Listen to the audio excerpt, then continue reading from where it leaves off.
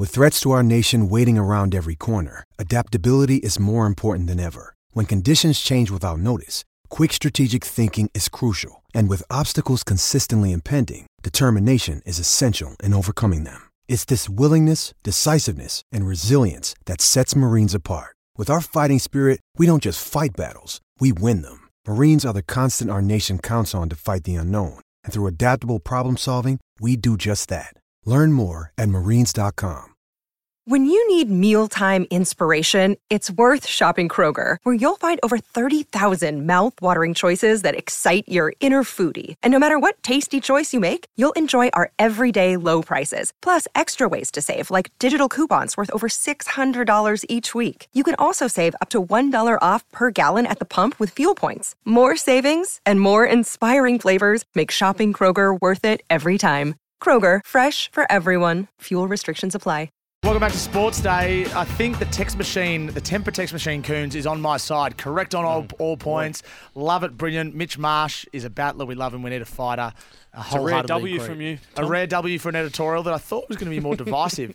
Have to remember that Marsh's dad, Jeff, wasn't an opener either when he first came to the Test team and debuted at 5 or 6. Australia's made many middle-order batsmen Test openers. Look at history. Cheers from Martin.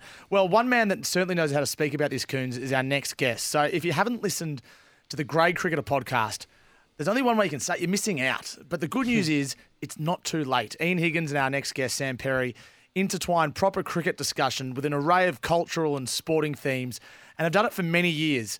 Now they are about to embark on what I'm calling an Australian tour. 5 shows across 5 cities, I believe.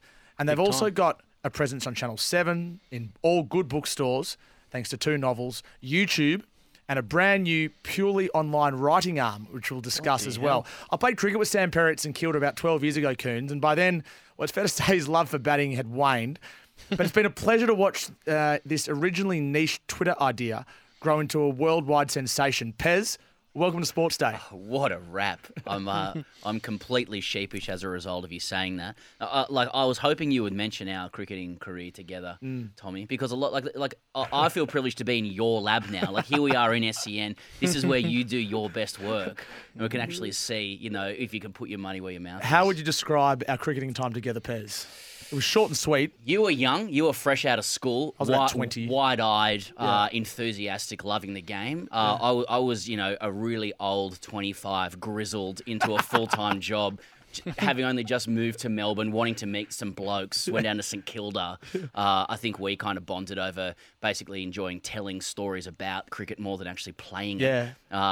You were a serviceable wicketkeeper with okay gloves and a gritty bat with good resilience and a sound technique, but probably lacking in punch and explosion. And I was just hopeless at that point, so I didn't last too long. But Coons, Pez has played cricket at the highest club level in New South Wales, including against the likes of Doug Bollinger, Stephen O'Keefe. Yeah. No, I'll name him if you want. Go. No, a lot of guys. No, I had the privilege of playing against Phil Hughes, for example. He's probably the best.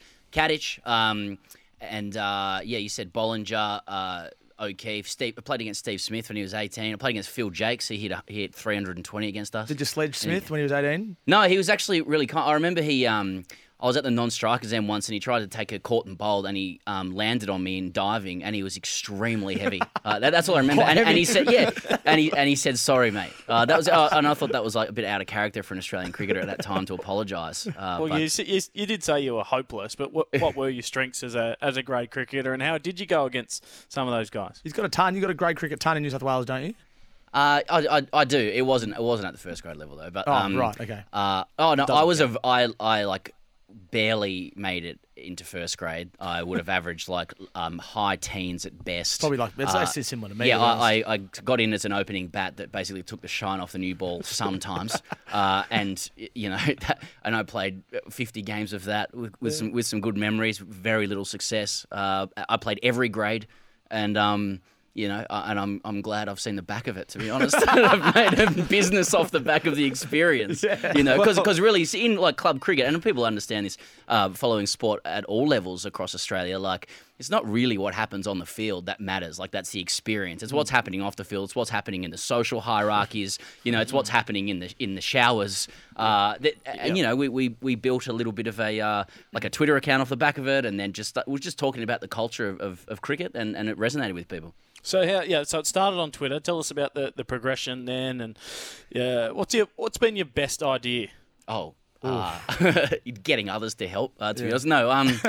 Well, I was working like a corporate job at Telstra, and I'd started this Twitter account called The Grade Cricketer. The week before, like earlier, I written a blog post called How to Make It in Grade Cricket, an instructional guide. And it was basically everything you can do in grade cricket to make it to the top without actually being good at the game itself. You know what I mean? Like when to shower with people, how to go about drinking your beers, how to speak to others, how to, like put other people down. All that kind of thing. It took off. I got feedback from Justin Langer, who said he really liked it, which is kind of scary thinking about that now. Gideon Hay got in touch. So I thought, there's an idea in this. So I started this anonymous Twitter account at the time. When was this? Do you remember exactly? 2012. Yeah, I do remember. 2012. You were at St Kilda at this time, weren't you? Yeah, I was, but I didn't tell anybody at the time. But I remember you asking me, have you got any ideas for a tweet? Yeah. And I was crowdsourcing already. Yeah. And my idea, and and I just gotten out, and you were out earlier, and we were walking around the outside of the Harry Trott Oval to the sight screen. And the sight screen at the Harry Trott, which is where old collegians play footy coons, and we're playing District 2s at the time, is just well known because the wheels are flat on the side screen. And I said to Pez, there is no worse feeling in the world than getting out for nothing and then having to move the sight screen for the next batter. Yeah. And you tweeted it. And I remember you tweeted it. That was early days. Well, that's the thing. Like when you play the game, and people who are listening would play all sorts of sport. Like you pick up little nuances of it when you're at the ground. Like it's just tactile. You can feel it. You can see it. Like even going for a lap in cricket when you're both dismissed, there's probably about 5 volunteer jobs that need to be done when you're out. Like someone will ask you to score, someone will ask you to mix the drinks, and like that has its own hierarchy, which is decided upon by your seniority, the stories that you've told in the sheds, all that kind of thing. So going for a lap around the oval with a friend, someone you actually like, is probably one of the better volunteer jobs. You know what I mean? It's an escape. Yeah, and you can walk around the field with him and bitch about everybody else in the team out of their earshot. You know what I mean? So like there's a lot of that. But that's what cricket is. It's not really what happens on the field. Even the guys up the top of the game. You talked to Pete Hanscom before. I know he played club cricket. All the other internationals. Like I always tell them, you guys are missing out on the real experience of cricket, the drudgery. Like they're fine with their millions, to be fair to them. But yeah. Can you help me get in with my local cricket team? So I'm 38 years of age. Yep. I've played 2 games in my life in the last 6 weeks in the fifths for St. Peter's. Yep. I come in at 10 and I bowl 2 overs. Yep. How do I integrate myself with the team so I can become popular? So you want to go up the grades? The first thing to do... No, I don't want to go up the grades. Okay. No. I just want to be accepted by my own teammates. It probably starts off the field, to be honest, Coons, and I suspect you have a fair idea where to begin with that. But it probably starts with showering. Probably starts with how to put people down a little bit, choosing your targets. Probably starts with how to suck up to the club president a little bit. I'm just going off the top of my head, like that the how-to guide of fitting in. It is it's really socialising with your mates, really, isn't it? Like it's telling good stories. It's having chat other than cricket when you're playing. Pez, it just strikes me that everything you say is true and correct because I've lived it myself. But it's also an incredibly, and I mean this in a polite way, cynical way to look at cricket. Yes. A sport that many people enjoy endlessly and that people play all over the world. How much of what you say do you think is entirely accurate, and how much of what you say do you think is the very dark side of what is accurate? You're not allowed to ask that to a satirist, Tom. Like you're actually asking me what I really think about the game. What do you really think about the game? No, I think it's a great game, and I think when you turn up at a club, you should be a nice, polite, kind person to people and enjoy yourself. But not everyone is. I suppose what it was just sort of part of my background with what I studied and what I was working in at the time. Like I enjoy telling stories. My observation playing grade cricket was this like all of these bizarre, cynical, defenseless, like unwritten rules for making your way up the grades that had nothing to do with your quality as a player. And I guess fundamentally, I'm probably angry at it, and I'm still angry now. But I just channel it through this, this venture that we have. I mean, really, that's it. So we talk about people loving cricket, but and again, I'm in a group chat with everyone. All they seem to do is pray for rain. Why does no one want to play? Well, yeah, and people will say they're doing that because they're sort of strategically correct or whatever. But really, praying for rain or playing for rain is really just a response to anxiety. At the end of the day, like you want it to rain because you don't want to deal with your own failures. Failure. And when that and in cricket, like even like Bradman failed more than half the time, and he was the best by double on the next person. So like in cricket, you normally fail. You have 1 in 4 good days if you're a really really good player. So typically, if rain's around, it's basically curtailing impending failure, and so it feels amazing when it starts raining. Even though that's completely contrary to why you play the game. Like you've paid your subs, you spend 2 hours, 3 hours each week training. You give up your whole weekend for it. It's basically a part-time job that you pay to do. And then when rain comes around, you're really happy that you don't have to do it. It is a bizarre psychological experience. Yeah, that's right. And even the cricket I play on the weekend, it rained so much that we didn't have to report to the ground. Oh, that's and handy. it is an amazing out-of-body experience to not have to even go to the ground, where some of my mates who play for other teams have to go there and sit there for 2 or 3 hours, and they hate every moment of it. Yeah. It's a disaster. Yeah, exactly. I was actually sorry, Tommy. I was walking to High Point on Saturday with my kids, and somebody recognised me from the show and was commentating to me in the car park about him receiving a text about not having to report to grounds. My children were shocked; they had no idea what was going on. 5 and 3. Yeah, well, who's that scary man, Dad? But yeah, and I ran away. But anyway. I'm sure he did. It's a big leap from a business perspective to go from having a Twitter account, this is 10 or 11 years ago, to monetizing it and writing books, doing live shows, YouTube, going to England, going to India. What was that leap like, and what was there a specific moment that allowed you to take that jump? No, I don't think there was a specific moment. I mean, what's it been like? It's been really fun. It's been the thrill of a lifetime, and I feel really grateful to, at least at this point, like do something that I love doing and talking about something that I love as well. We've all probably worked in jobs that have been less than interesting, so I'm really grateful for it. We work really hard, Higos and I, on it. There was no one particular moment. It's just a result of a lot of work, and at the end of the day, like.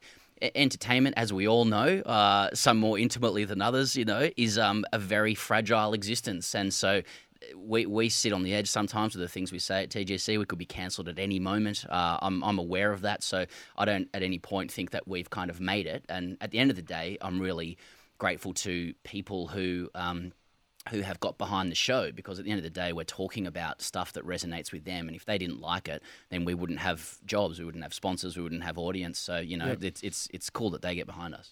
Have you had a moment or two or many where you've thought, oh, that really missed? Have I? Where do I go from here? Yeah, every week. I get off my... The thing is, like, we are lucky enough to have a studio now, and we have, like, Higos and I, and we have a strange experience where, like, we're the only people we see.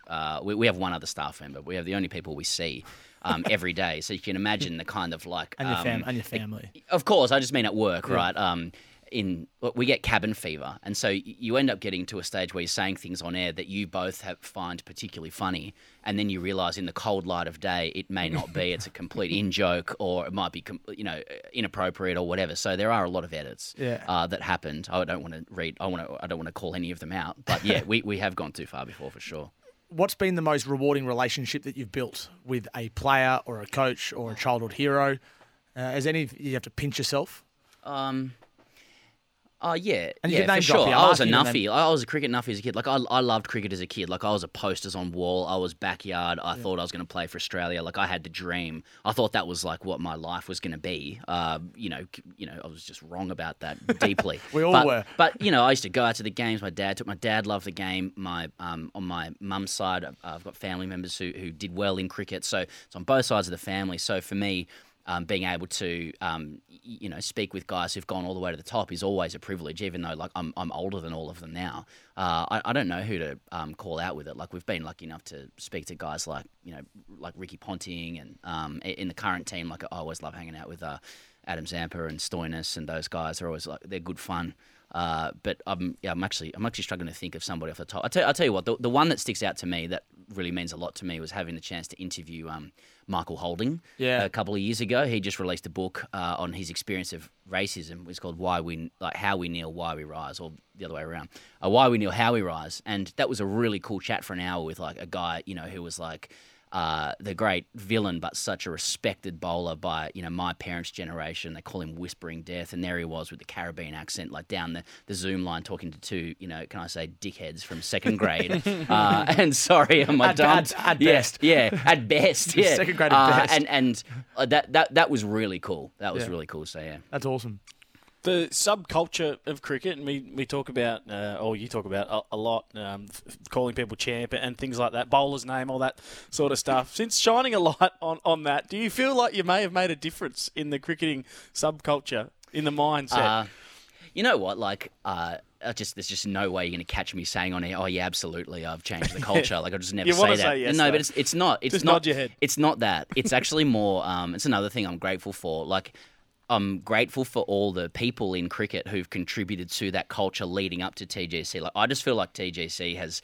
I'm just a guy who shone a light on something that already existed. I didn't make it. It's just there, and it's more. I think probably with the advent of digital storytelling devices, the internet, social media, and stuff, it was just an opportunity to shine a light on something that already existed that other people had created, and I think it's given rise to other people doing the same thing as well. So I don't think we have changed it. Probably more just shown that it exists. And men don't talk, Coons. So to actually start talking about those things, I think was something that people got a lot of humor and value out of, and we continue to do it while they want it.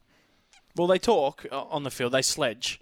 Yes. Have you? And you have a lot of guests on. Is there one in particular, or one you've heard, or one that you really just enjoy? Because my chat game in cricket isn't great. I don't know. Like from a sledging perspective. Can you help a brother out? It was really cool to talk. I know I mentioned Stoinis before. It was cool to talk to Stoinis once during the 2021 T20 World Cup. He was over there in Abu Dhabi or wherever it was, UAE, sorry, and it's pretty it's hard to get interviews with players mid-tournament as well. So it was kind of cool for him to just say, "Yeah, I'll do it." He just had his a normal T-shirt on, not like a Cricket Australia polo, and they just beaten South Africa, and he got on air and basically was telling us what Matthew Wade was saying out in the middle. They're nervous, we're calm. And stuff like that. So that was really cool. It's always nice when players just sort of drop their guard a little bit and tell you things that you can't pick up on in other parts of media, I suppose, when they're a little bit more guarded. And maybe that's because so many of the international guys have a lot of affection for their time playing club cricket, so they feel like they want to show that they're clubbies too. So they end up telling you things that they don't say anywhere else, which is really cool. What do you think the future is for podcasting? How long would you do this podcast for?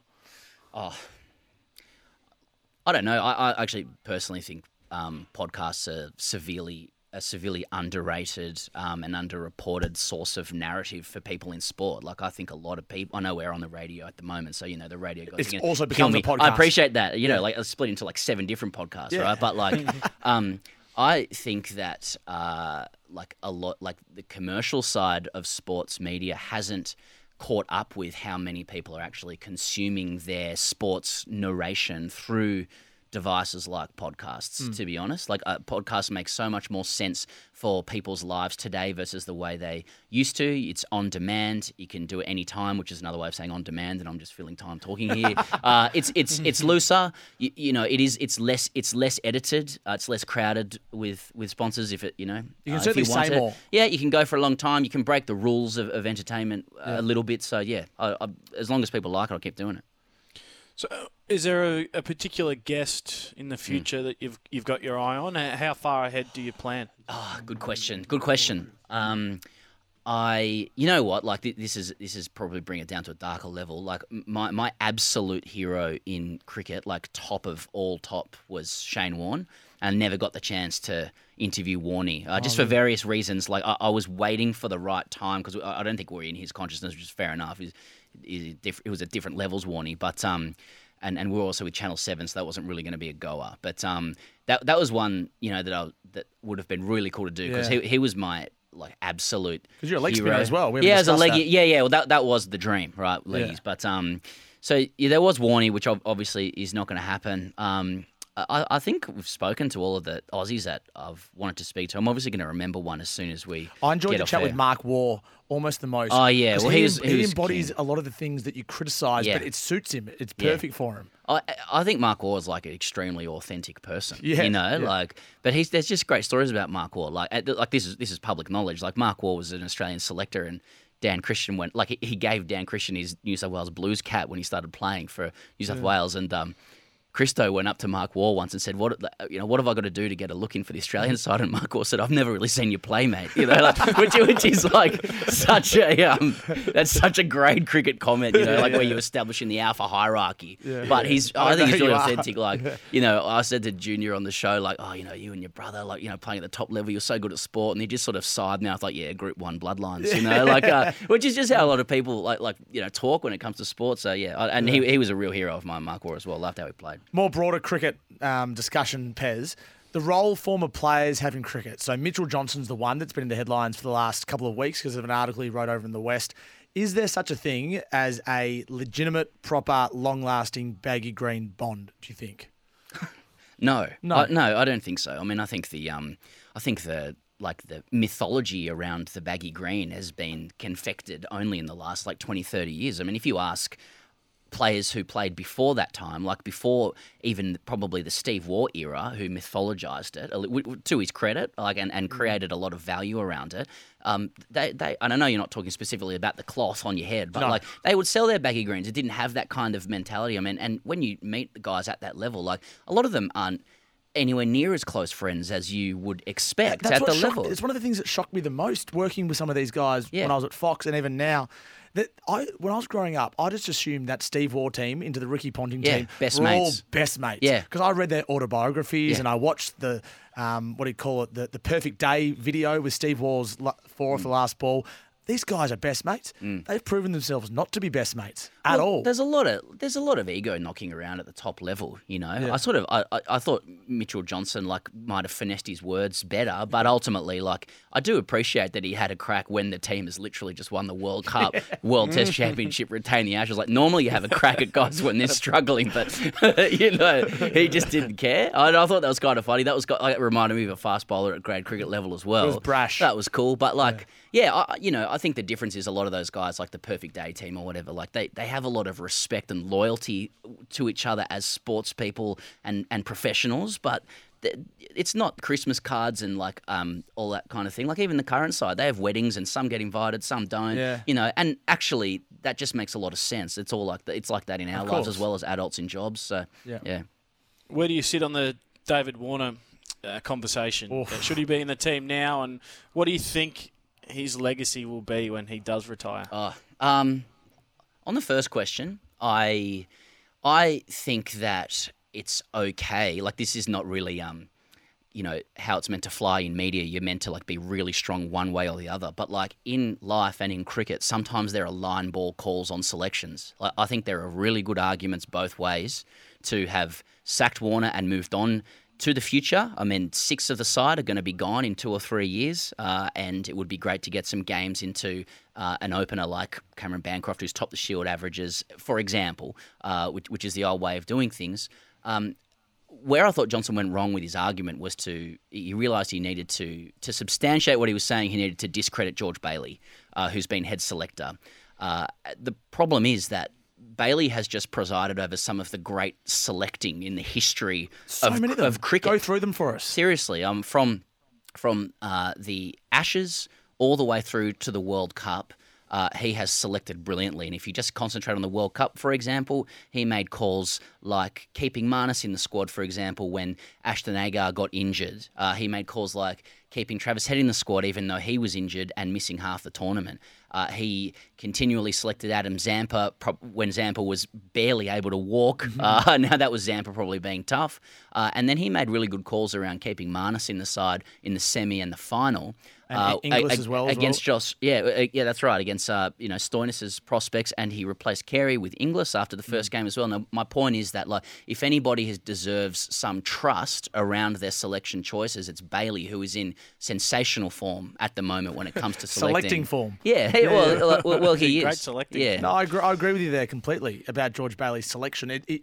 the proof is in the pudding that by and large, everything he's done has worked.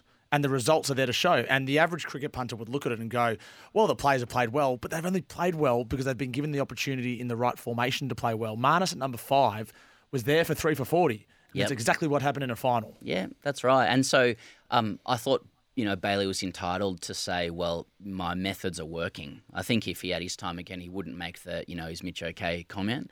Didn't think that was, the right choice of words at that time. But yeah, I think if Bailey sees it fit to retain Warner in the side, then he deserves to be trusted for that. That said, I think that if Bailey had decided that it was Warner's time to go, I would have backed that as well. I think there's really good arguments both ways. Sorry to sit on the fence. That's absolutely fine. More Sam Perry after this. This is Sports Day for Kia. Epic has arrived, the all-electric Kia EV9, and Macca's get them a new McCrib Deluxe. Now, Macca's, Sammy Perry's going to stick around. Is that okay? Of course. We'll talk more cricket after this. Stay with us. Yes, this is Sports Day. Tom Morris, Adam Cooney, and the great cricketers Sam Perry is in the studio, which is very, very exciting. And the Temper text machine has reflected that with some very positive text towards yourself, Sammy Perry. And the editorial I did last week, I think it was Thursday or Friday, was around Pat Cummins, because it baffles me how he is not seen as a great leader now, even though that they've won the World Cup, even though they've retained the Ashes. There is a section of people, and some of them are my friends, who think that he is still an ordinary captain and shouldn't be Test captain and shouldn't be the leader of the Australian cricket team. So why is it that I say Australia, isn't as sold on Cummins as, say, we were on Ponting or Waugh or Border or Taylor? Well, I can't speak for other people because I think Pat Cummins is outstanding. So he's do an I. outstanding So leader why are they and person. I think a bowler. There's that. I try and put a good argument forward for those who are sceptical about Cummins. I think it would be that Australian cricket has always skewed conservative. I don't mean politically, though that could be right too. I just mean actually in the way we play the game. We're very big on incumbency, in selections. We're very big on the structure that we set up with, if it was soccer or football, it's like we're very 4-4-2. We have our formation, we have the way we do things, we have the way we play. It's embedded in our DNA, and part of that is that the best player is normally a batter who captains, With and a I bit think of a beard as well. Yeah, all of that kind of stuff. It's the whole vibe of it. Now you get this combination of Pat Cummins, who is not that. He's a bowler. He doesn't have a beard. He's actually got a sponsorship with Gillette, so he's not allowed to have one. But that's neither here nor there. He's a bowler. He has been outspoken about social causes that I think polarise people, however you want to frame that. And he was central to the removal of Justin Langer, who, whatever you think about him, is probably representing that other side of Australian cricket. He was the true blue John Williamson, arm around the shoulder, baggy green, in bed, sleeping, tough nugget guy. So he's a symbolic lightning rod, Cummins, for people who like that old style of Australian cricket. I have some sympathy for that, but at the end of the day, you have to accept that he has put performances on the board. Not only as a captain with retaining the Ashes, they could have gone one better, of course, winning the World Test Championship, winning the World Cup, but his performances at key moments in those series were befitting of some of the best Australian captains. On top of that, he doesn't bite back to criticism from people. No. He accepts it, wears it on the chin. He's also done this, might I add, not to add a guilt trip into it, with the death of his mother as well. I think he's a class act and deserves a lot of respect for that. I think it's a great call. Well said. Is there anyone in the current 11 that frustrates you? That's a good question. Do you mean from a cricketing perspective or just as a personality? Just anything. Yeah, it just wind me up. Let's start sledging some guys. They're too good. Yeah, you know what? They all wind me up because they're too nice. These guys, and if you're trying to do podcasting, you need stuff to happen. You need Mitch Johnson, you need Dave Warner. But look, do any of them frustrate me? Actually, going through the side, look, not really. I think they're good dudes, and I think that personally, it might be people might think this is like a beta opinion, but this is a team that has been bred out of the issues that bubbled up with Sandpaper. I mean, Sandpaper was 30 years of Australian ugly behaviour manifesting in one moment where the nation basically said enough's enough. We need to reform how we actually do, how we actually behave and conduct ourselves as a national team. I understand that the transgressions of Sandpaper were were just stuff that other guys do in other teams, and everybody does it. Yeah. But I think it was a lot of things bubbling up to one issue, and I think the team has built out of sandpaper to literally deliver to Australia what we were probably asking for. A well-behaved, well-conducted, successful side. But for some, it's still not enough, you know? So where do you sit on ball tampering? I miss it. I miss it. Yeah, I miss it. More. I miss it massively. You know, the other day I was, as is my wont, sitting in front of the TV, rare amount of time, and I saw that there was a KO mini of Australia versus India, Bangalore 2004. And I just wanted to watch Warne's bowl to Laxman.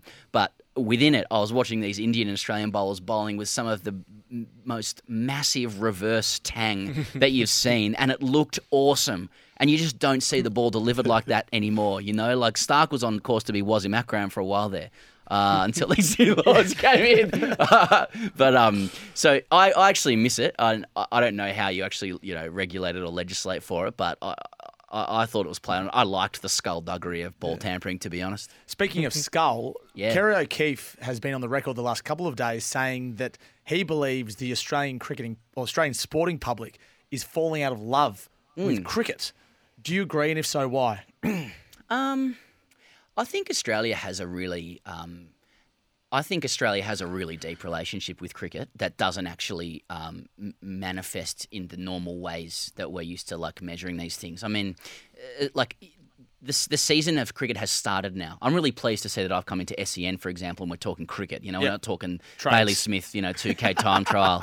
We can do that if you want, Harley though. Reid going one. We can do that if you want. Mason Wood, back in the day. You know what, this is funny, Coons, just Pez, because Sam Perry, when he came to Melbourne, knew nothing about AFL, and he's just reeled That's off not true. Bailey That's not Smith, true. Mason Wood, and Harley Reid. Mason Wood. Oh, please. Hey, I saw Plugger Kicky's 1300th up in Sydney. Were you there for anyway. that? I was there. Man. Wow.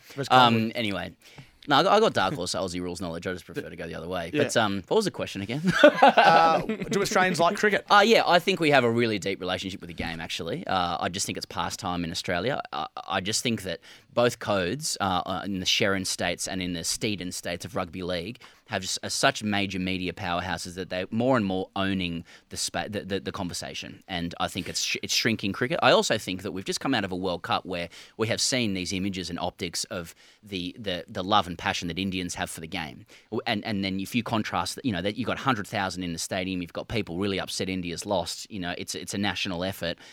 I've been to India a few times. People play cricket on the streets during the day. And then you contrast that with Pat Cummins coming home to like three blokes, and a driver picking him up at the airport after winning an unlikely World Cup. Yeah. But I don't think people should mistake that for Australia's deep love of the game. I mean, ABC's PO box is 9994. I think there's cricket questions on the citizenship test. Yeah, there is.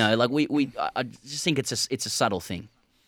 What's your favourite generation of Australian cricket? When were the glory days? Oh, yeah. Well, I think everyone would answer this the same way, wouldn't they? Like, it's when you were a kid and when you first fell in love with it. So for me, I count myself extremely lucky that my formative memories correspond to Shane Warne debuting. So for me, like, I was born in 85, 91, 92. You're talking Australia in the Lightning ODI kit. Mark Ward's just burst onto the scene, whipping him through the covers. Steve Waugh's being Steve Waugh. Late years, Alan Border. Have you had Steve Waugh on the podcast? Yeah, a couple of times. Yeah. I do remember you telling a story when I think Austin Waugh, his son, was playing a game. Can you just repeat that? Yeah, I can, because it's public. But the story as it was told to me was from a player of my former club in Sydney. I'll try and remember. It was from a few years ago, but basically Steve Waugh's son Austin was playing in a second grade game against North Sydney. This guy wrote to me was feeling maybe at third or deep, fine leg, a long leg or whatever on the boundary, and he'd been in a sledging kind of encounter with Steve Waugh's son Austin, and Steve Waugh walks around to this North Sydney player on the boundary and says, I hope you can field as well as you can sledge, or something like that. And this guy was broken inside because Steve Waugh was his hero. And then apparently it continued on later in the game. Steve Waugh's mentally disintegrated him. A ball goes through this player's legs, and Steve Waugh's walking around the boundary clapping, going, fielding. So, that's just great cricket. It gets to everybody. It's so good. So, Pez, you've got some live shows coming up, and Ask TGC is a fantastic podcast. We've got a minute left. Give us a plug for your podcast. If people haven't heard it, where can they listen to it? What can they expect? If you know how to access a podcast, just type in The Grade Cricketer. If it doesn't turn up, then we've got problems. But you just get it wherever you get your podcasts. We're on YouTube. We've got some live shows. If you're in Sydney, which you're probably not, given where we are, we've got some tickets left to our show at the Enmore Theatre. All the rest are sold out. We're really pumped. We've got Adelaide on Thursday, Melbourne the following week with Adam Zampa. Then we go Sydney, Brisbane, Freo. Really pumped for it. Yeah. Sam Perry, thank you very much. This is the Good Oil for Cobram Estate, Australia's most awarded extra virgin olive oil, grown, harvested, and first cold pressed in northern Victoria. And this is Sports Day for Kia. The Epic has arrived. All electric Kia EV9 at Macca's. Get the McCrib and new McCrib Deluxe now at Macca's.